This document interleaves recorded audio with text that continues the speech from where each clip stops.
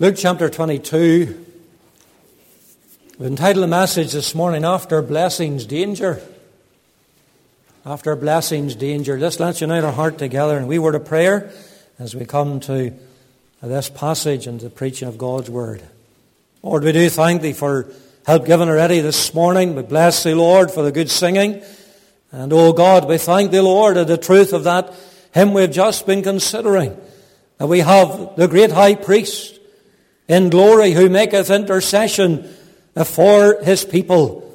And Lord, we rejoice that Christ liveth in the power of an endless life this morning. Thank You, Lord, we haven't been preaching a dead Saviour to men and women in the tent. Lord, we thank Thee that Thou art alive forevermore. And Lord, what a comfort, what a blessing it is, even to the people of God. Praying, Lord, that Thou would bless us as we come to this passage. Give us understanding. Give us that little word that we need in season, even this morning. And I pray, Lord, that Thou would brood over this gathering with the power of Thy Spirit, and Thou would fill me with the Spirit of God, that I might preach as thus. And thus saith the Lord. We pray in Jesus' name. Amen. Be on your guard, because after you have had a rich time of spiritual blessing, often it's then that the devil fires the fiery darts.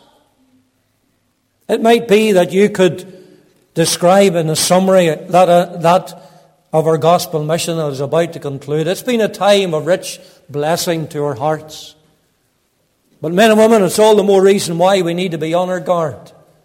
And I want you to see that even in the various places in God's Word. You think of Elijah today, and you think of how Elijah had that great victory on Mount Carmel, and how he took the false prophets of Baal and he slew them at Kishon. And yet the very next verses we read of him running for his life in fear of the threats of a woman. That woman being Jezebel, one of the most wickedest women in all the Bible.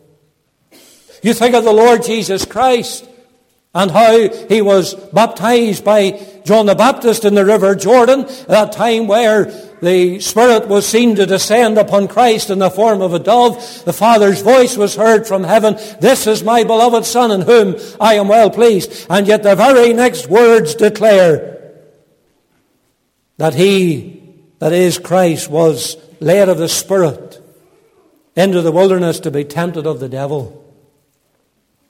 And in this chapter of Luke's Gospel 22, there's much made of the devil here, much mention of the devil. He's found to be in the temple, because there Judas made the arrangements with the high priest for a sum of money to betray the Lord of glory. He's found in the Garden of Gethsemane, because there the soldiers came and they were to arrest Christ Himself. And the Lord could say in verse 53 of this chapter, "This is your hour and the power of darkness."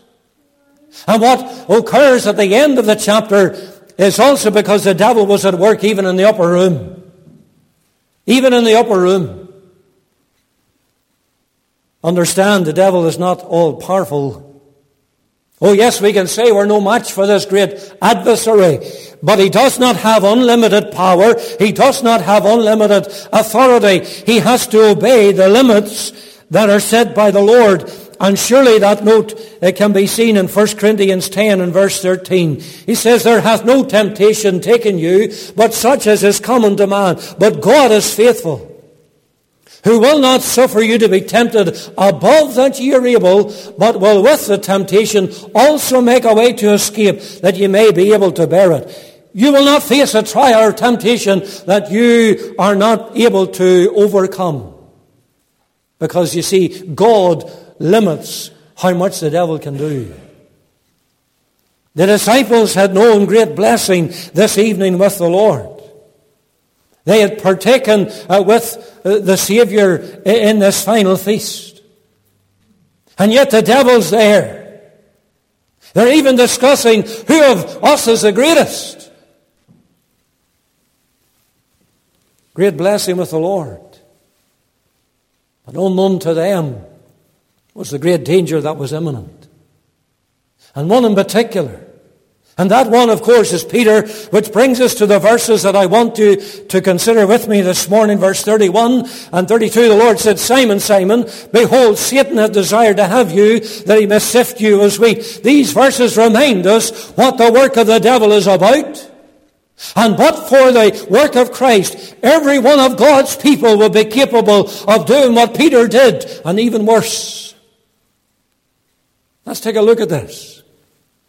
After blessings, danger. You'll notice the intention of Satan here. The activity, the personality of the devil is something that's not really considered by the child of God as we ought to consider it. He's not some figurative person with a few horns sticking out of his head, as you'll see in the children's picture books. He's real. And of course, when you're born again, you're saved, you become aware of that more than ever. And he's against the people of God. And one who is the cause of sin in this world by tempting Eve, one whom the Lord himself calls the prince of this power of the air, a prince of this world, one who's called a murderer and a liar from the beginning in the Scriptures. It is the devil who's described as the accuser of the brethren, the one who busily is seeking to frustrate the work of God and to cause havoc in the church of Jesus Christ. He's engaged in catching away immediately the good seed of the word, even as it is preached in this very house, because he's likened to the birds of the air that cometh immediately. He knows the power that's in the Word of God. He knows the power that's in prayer. That's why he seeks to prevent the people of God from getting to the prayer meetings. Men and women, he's real. He sows tares among the church of Jesus Christ. The believer has an enemy in this world and an enemy in the flesh. Both of those are a snare and a burden. But none is like as, or as dangerous as the restless, the invisible, the experienced enemy. That is the devil. Do you see what his desire is?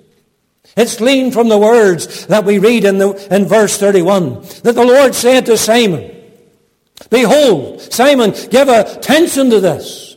Get a hold of this. Satan hath desired to have you. There's something sinister about that. There's something awful about those very words. The devil's desires often that he would cause the ruin of the child of God. And all without us knowing anything of his doings or of his way. I say us. Because when we read the words again, Satan hath desired to have you. There's a word that's in the plural. There's the beauty, men and women, of the Authorized Version. That's why we don't go to the New King James or the NIV or something to the rest of them, because it doesn't bring out those vowels or those tenses. That's plural. And so while these words were spoken to Peter, and he's paramount, he's foremost here, yet the Lord was speaking of something which was true of the rest of the disciples in the upper room as well. And Satan desired that he might have them under his power, and by inference, that's the same intention that he has against you and me as well. It's you, it's plural. What he sought to do with Job in the Old Testament is what he desired for these, and what he desires for each of God's people. But while that is his desire, there's also the truth that without the permission of the sovereign God, he can do nothing. Will you turn back to Job for me? I want you to see it as it is here in black and white, because here the devil has to seek permission. Job chapter 1 verse 9, then Satan answered the Lord and said, doth Job fear God for naught? Hast not thou made an hedge about him, and about his house, and about all that he hath on every side? Thou hast blessed the work of his hands, and his substance is increased in the land. The devil knew that Job had a protection around him. The devil had a limit. He couldn't touch him. But he's asking the Lord, does he fear God for naught? Is it not because you have blessed him so well? Verse 11, but put forth thine hand now, touch all that he hath, and he will curse thee to thy face. There's the challenge. And the Lord said unto Satan, Behold, all that he hath is in thy power, only upon himself put not forth thine hand. So Satan went forth from the presence of the Lord. Chapter 2. Look over chapter 2, verse 4. Satan answered the Lord and said, Skin for skin, yea, all that a man hath will he give for his life. But put forth thine hand now, and touch his bone and his flesh, and he will curse thee to thy face. And the Lord said unto Satan, Behold, he is in thine hand, but save his life. So, chapter 1, he seeks permission to touch even what he has. And you, of course, know the background. He lost all his children in one day, lost his business, his animals, all in the one day. But he didn't curse God. Satan comes back again, chapter 2. Oh, now, Lord, put their hand upon, withdraw thy hand, in a sense, from his flesh. You see, he has to get permission. He could do all those things, but he couldn't take his life from him. He could leave his flesh marred from top to bottom, sitting on a dunghill of the city, boils from the top of his head to the sole of his foot, but he couldn't take his life. And as he had to get leave to have the goods, and even the body of Job in his hand, so in Luke chapter 22, he had no evil intent upon these disciples. He wants an opportunity to have them in his hand. And the sense is that in some manner he would come before God, demanding that he might have the disciples. He already had entered into Judas. Judas was away doing his evil work of betraying the Lord of glory for that sum of money. But not content with one, he sought to have the rest of them. And what he desired for them is what he desires to do for each of God's people. For he goes about seeking whom he may devour. But notice the desire of Satan is described here in the Saviour's words. Satan hath desired to have you, that he may sift you as wheat. That's a very apt illustration or description of what the devil would do with the disciples. He would lay hold upon them. And maybe the farmers today, well, we just happen to be as manually orientated as it would have been generations ago. And you can go to shows now and you see the threshers in action and all is handballed into the thing and all of the rest of it had to be built stooks and all the rest in the fields. And young people are looking at me and saying, I haven't a clue what you're talking about, because that's years ago. But a lot of manual work was done years ago. Now the machinery does it. But the wheat had to be taken, and the wheat was shaken, and it was tossed to and fro, just like wheat would be as it's sieved and as winnowed, so as to separate it from the chaff. There's the rubbish part. And that threshing would take place usually in the scripture times upon the top of a hill, because the wind would carry the chaff away. The good grain is full of body, it falls to the ground. Gideon, you remember him, he threshed the wheat. Satan desired that they would be shaken. So shaken that they would be nothing left but the chaff. They would all just look like counterfeits. They would all end up looking like false professors, just like Judas was, because the root of the matter was never in his heart. He was never saved. And he would sift them by scattering them from Christ and from one another. And he would fill them with doubts about Jesus being the Messiah and the Redeemer that should come. And he would be frightening them with the fears of enemies and of death. Is that not what the devil is about? Even with the people of God are concerned today.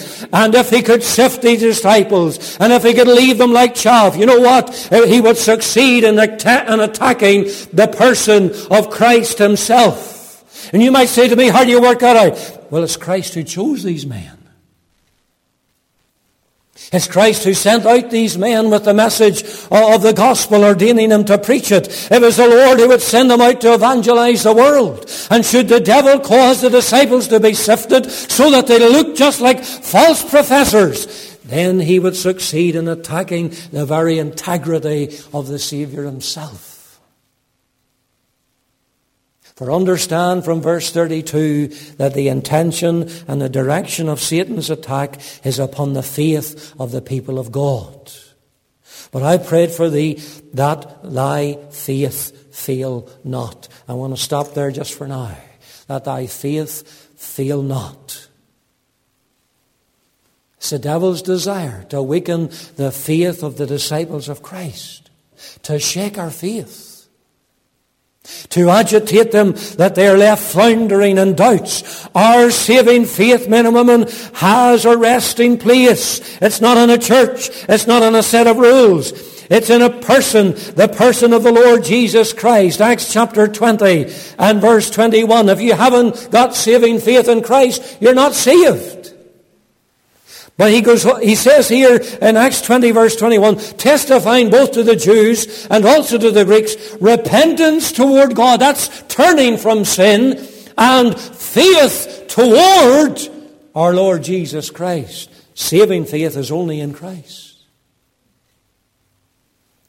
It's resting in all that the Savior has done for us. It's trusting in Him, who Peter goes on to write about. 1 Peter 1 and 8, he says, whom having not seen ye love, in whom though now ye see Him not, yet believing ye rejoice with joy unspeakable and full of glory. Men and women, it is our faith that causes us to live the Christian life. Galatians chapter 2 verse 20 should be really underlined in your Bible. Paul says, I'm crucified with Christ, nevertheless I live. Yet not I, but Christ liveth in me. And the life which I now live in the flesh, I live by the faith of the Son of God who loved me and who gave Himself for me. Is our faith in Christ this morning? You've got to answer that before God. Is our faith that the fiery darts of the wicked one are aimed at? I wonder, do you recognize that? You see, this is what the accuser of the brethren is all about. It is to shake us. It is to shake our faith, just the way that the wheat will be put through the sieve. But notice not only the intent of Satan, the devil, but notice the intercession of the Savior. We've considered something of the might of the devil this morning, and we must recognize that we're no match for him. And you know, Peter was to become aware of that by this warning from the Lord. Simon, Simon. It's his old name, of course. Behold, Satan hath desired to have you, that he may sift you as wheat. He has demanded to have you. He's demanded to have the rest of the disciples, that he may sift you all as wheat. Wherein then lay hope for Peter against such an attack? It was only in the intercession of Christ. Verse 32.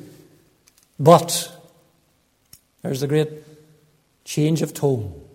But I have prayed for thee, that thy faith fail not. Notice that although the devil demanded to have all the disciples in his hand, so that by temptation and trial their faith would be shaken to the very bone, yet the butt of Satan's attack would be permitted to be against Peter. You might say, where do you see that? You've already told us in verse 30 that the word you is plural. But you see, it's not you when you get into verse 32. He says, but I have prayed for thee. That's singular. That's why, one of the reasons why we love the Authorized Version. The authors have been honest with us. And there's a wee help for the young people and children and adults alike, where you see the word beginning with Y, you. Yours. That's plural. Where you see the word beginning with T, thee, thou, that's singular. It's singular. Peter, I prayed for thee. Thee, you. You in particular. Oh, he prayed for all the apostles. But particularly for Peter, because he was in the greatest danger. It was Peter who would most violently be assaulted. Yet the encouragement was that he was receiving here was that the Lord had prayed for him. He had interceded particularly for him. And consider the power of Christ praying. That's gleaned from the words that we've touched on already regarding the faith of Peter. It was his faith that was in the devil's sights. You know, when you get the rifle out and you're out shooting for rabbits or shooting for something, pigeons, you look through the sight. Some of us are better no, that's not a word. Some of us are better at shooting than others.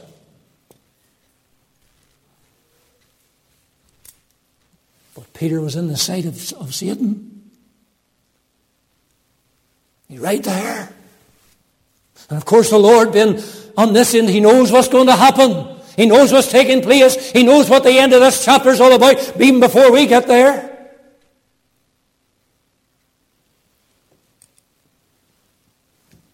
And the Saviour's intercession would prevent his faith from being totally destroyed and totally cast away, ceasing altogether. You see the word feel. It only happens 3 times, or occurs 3 times in the New Testament. One of which is, I'm going to bring you to it, Hebrews chapter 1. Hebrews chapter 1 and the words of verse 12. And it's speaking about the Lord. It's a great contrast in view here. Contrast with the world. And it says, and as the vesture shalt thou fold them up, and they shall be changed. That is, one day this old world will just be wrapped up like a cloth. But thou art the same, and thy years shall not fail.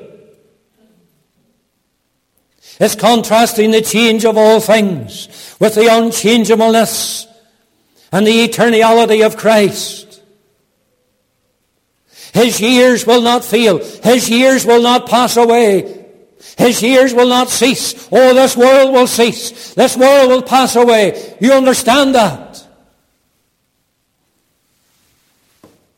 But Christ, that'll not be the case. And so the sense of the meaning here is that Christ prayed for Peter that his faith would not completely pass away, that his faith would not cease altogether. His intercession would mean that he wouldn't apostatize. And while it is true that the faith of Peter was shaken, and he didn't seem to take heed to this warning from the Lord, for when he had opportunity to strengthen himself and strengthen the brethren in the garden and wait with the Lord in prayer, they all slept.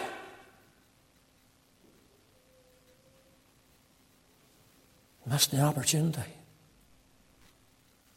to be strengthened against the fiery darts of the devil. Wonder, is that you today? You know, my prayer, I've already prayed it this morning, that our prayer meetings will be different as a result of our gospel campaign.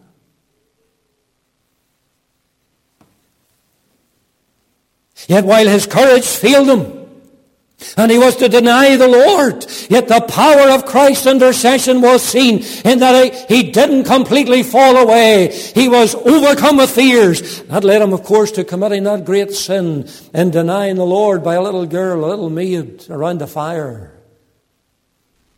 Yet the prayers of Christ prevailed for him. I have prayed for thee, Peter.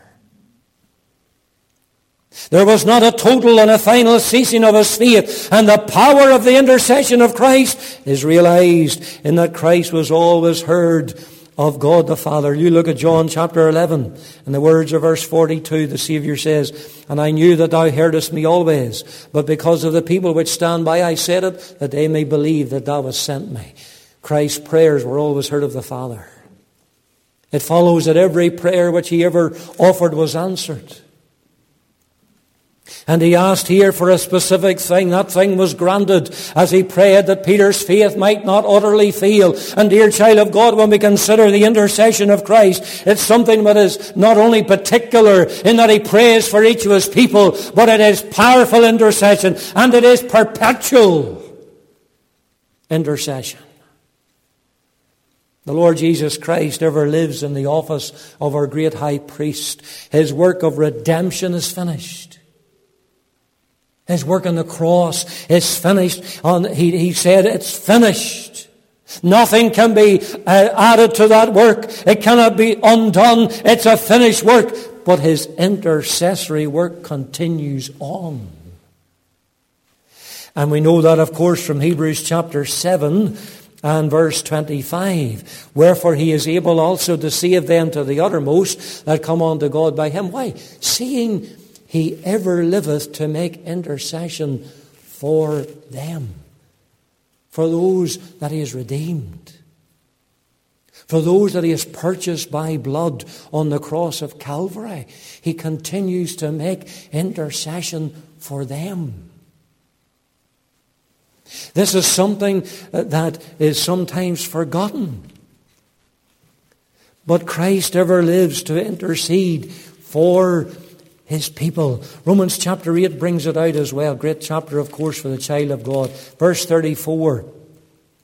Who is he that condemneth? It is Christ that died. Yea, rather, that is risen again. Who is even at the right hand of God. Who also maketh intercession for us. He prays for his people. We have an advocate with the Father. 1 John 2 and 1. He prays that we might have faith, and then he prays that it may not fail. For if we were left to ourselves, we would fail. But here we are reminded that we're kept by the power of God, and we're kept by the prayers of Christ. You just come over, I know I've taken you to some verses, but you just come over to his great example of prayer, John chapter 17. This is an example of the praying of Christ in glory. You look at verse 11. And I am no more in the world, but these are in the world, and I come to thee. Holy Father, keep through thine own name those whom thou hast given me, that they may be one as we are. While I was with them in the world, I kept them in thy name. Those that thou givest me, I have kept. And none of them is lost, but the son of perdition, that the scripture might be fulfilled. See how many times the word keep. Christ praying to the Father. His intercession is always heard. Look at verse 15. I pray not that thou shouldst take them out of the world, but that thou shouldst keep them from the evil. Child of God, whether you're 6 or 7 or 67 today, you remember Christ prays for you, that you might be kept. Not lovely? And that your faith will not fail. Our adversary is great, yes, like unto a roaring lion, who seeks to snare us and prevent us from going on with God and even reaching glory one day, if that were possible. But in Christ we have a mighty advocate who sits at the right hand of God on the throne on high, who ever prays for us and daily pleads our cause and sees our every need. You see, Christ ever lives. And therefore our faith shall never fail or cease altogether. He ever appears before God on our behalf, doing for us what he did for Peter on this particular occasion. Child of God, that's the Savior that we have. One who says to us this morning, reminding us, I have prayed for thee. And although we may have all the opposition of hell and earth against us, yet the power of Christ's intercession is greater. Is that not all the incentive and encouragement that we need for us to pray for ourselves and to pray for others and to go on in the work, press on in the work that lies to our hand, and it gives us the assurance that he's keeping us. We're kept by the power of God. And Christ prays that we might be kept from the evil or the evil one. There's one little thought in closing, that is the instruction to strengthen. You see, the closing words of verse 32 imply that Peter would fail, his faith would be tried, and it would be weakened. For the Lord says, but I have prayed for thee that thy faith fail not, and when thou art converted, strengthen thy brethren. Now understand, when Christ uses the word converted, it doesn't mean that Peter wasn't saved. That's the way we would use a word. There's a converted soul. He's a saved soul. But the sense of the word is that when he was turned,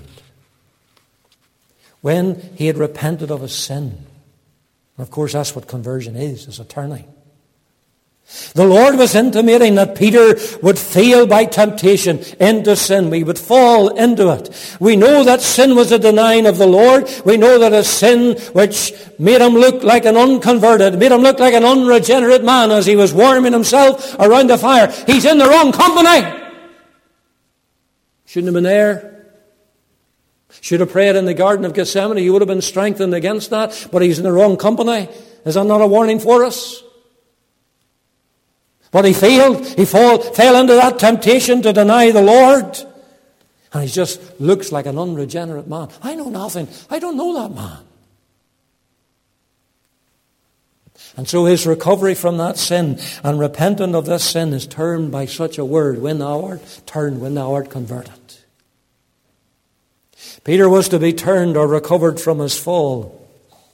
And it would be by the grace of God. Those who have fallen into sin must be converted from it. Those who have turned aside must return. Those who have left their first love must do their first works. I wonder, where do you find yourself even this morning?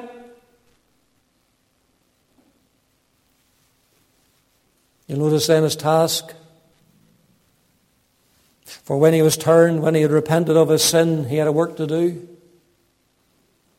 The Lord says, strengthen thy brethren. He was to use his experience to warn and to strengthen those who were in danger of falling into similar sins. God was to bring good out of this evil, you see.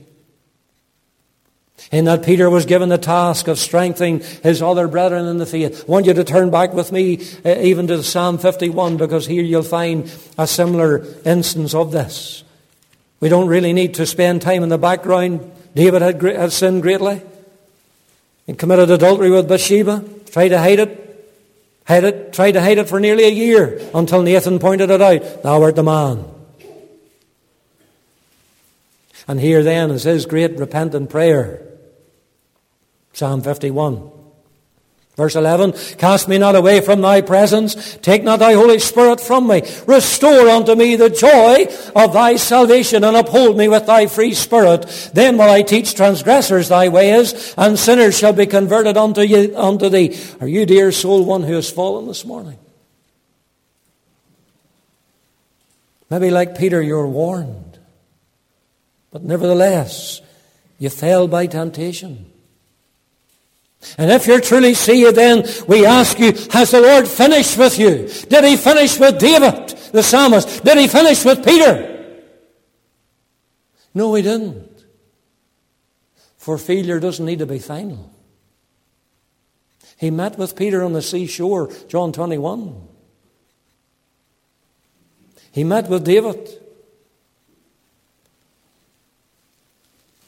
He's given the grace to pray in verse 12, restore unto me the joy of thy salvation. He had lost the joy. He didn't lose God's salvation, but he lost the joy of it. Restore unto me, Lord. And uphold me with thy free spirit. And you see the word restore, that's exactly the same word as verse 13, converted.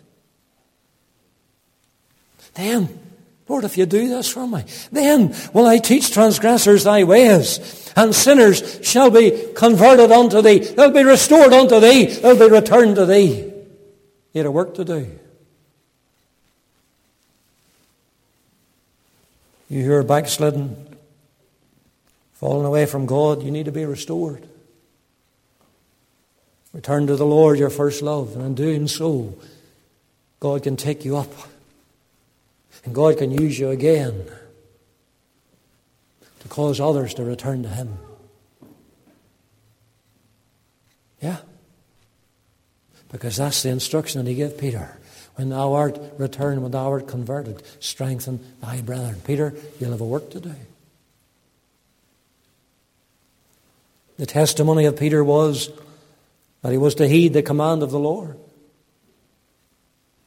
Oh, he remonstrates here. He doesn't believe that he would deny the Lord. He says, Lord, I'm ready both to go into prison and to death. He didn't know his own heart. The Lord, of course, knew all things. He knew what was going to happen. But now we see his testimony was that he did heed the command, that he met with them, John 21. He's found among the disciples in the upper room upon that resurrection appearance of the Lord. He's not missing. He's there. It's Peter who's instrumental in the filling of the vacant seat left by Judas in Acts chapter 1. In Acts chapter 2, on the day of Pentecost, it's Peter who preached in the power of God's Spirit. 3,000 souls were added unto the church. A message which caused the disciples and the people of God to be strengthened. And you see what he did on the day of Pentecost, he's also to do in the 2 epistles that he pens under the inspiration of the Holy Spirit. The epistles of Peter are words full of strength for the believer, for the child of God. They establish the saints in faith and holiness, that they may not be drawn aside, that they may not feel when the temptations come, that they may not fall from the steadfastness of their faith. Peter heard the words of the Lord, feed my lambs, feed my sheep, feed my lambs. And he was obedient to his calling.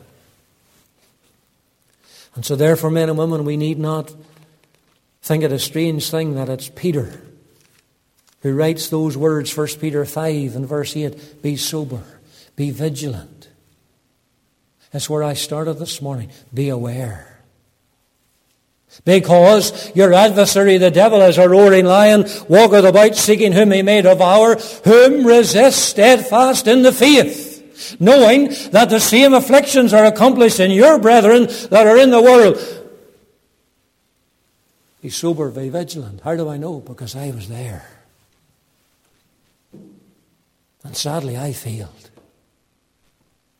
But now he's strengthening the brethren, directed and guided by the Holy Spirit to write those words.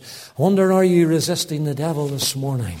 Is your faith in Christ this morning to the salvation of your soul? If it's not, man and woman, young person, it's time it was.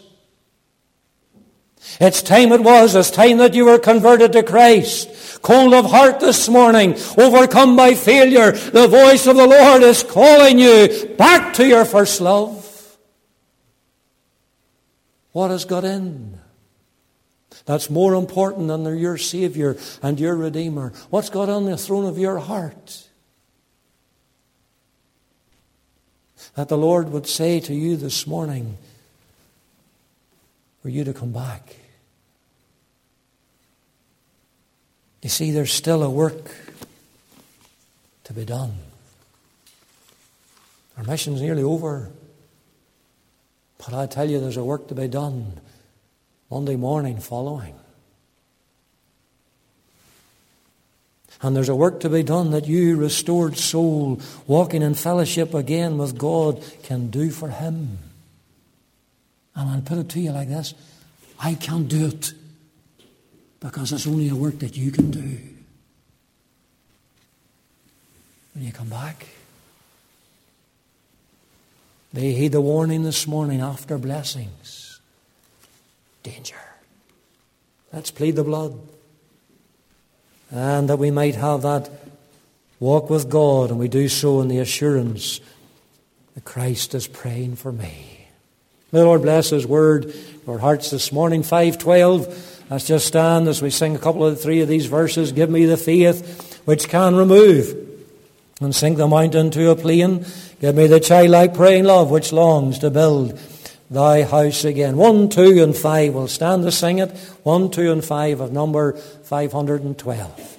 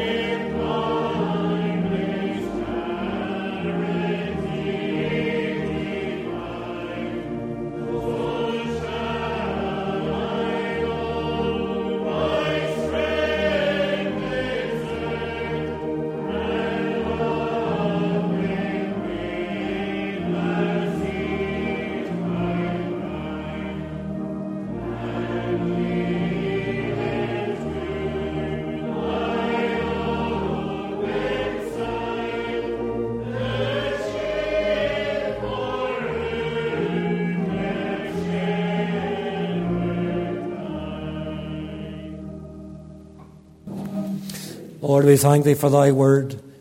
We thank You, Lord, that we have one in our Saviour and our great high priest who prayeth for us.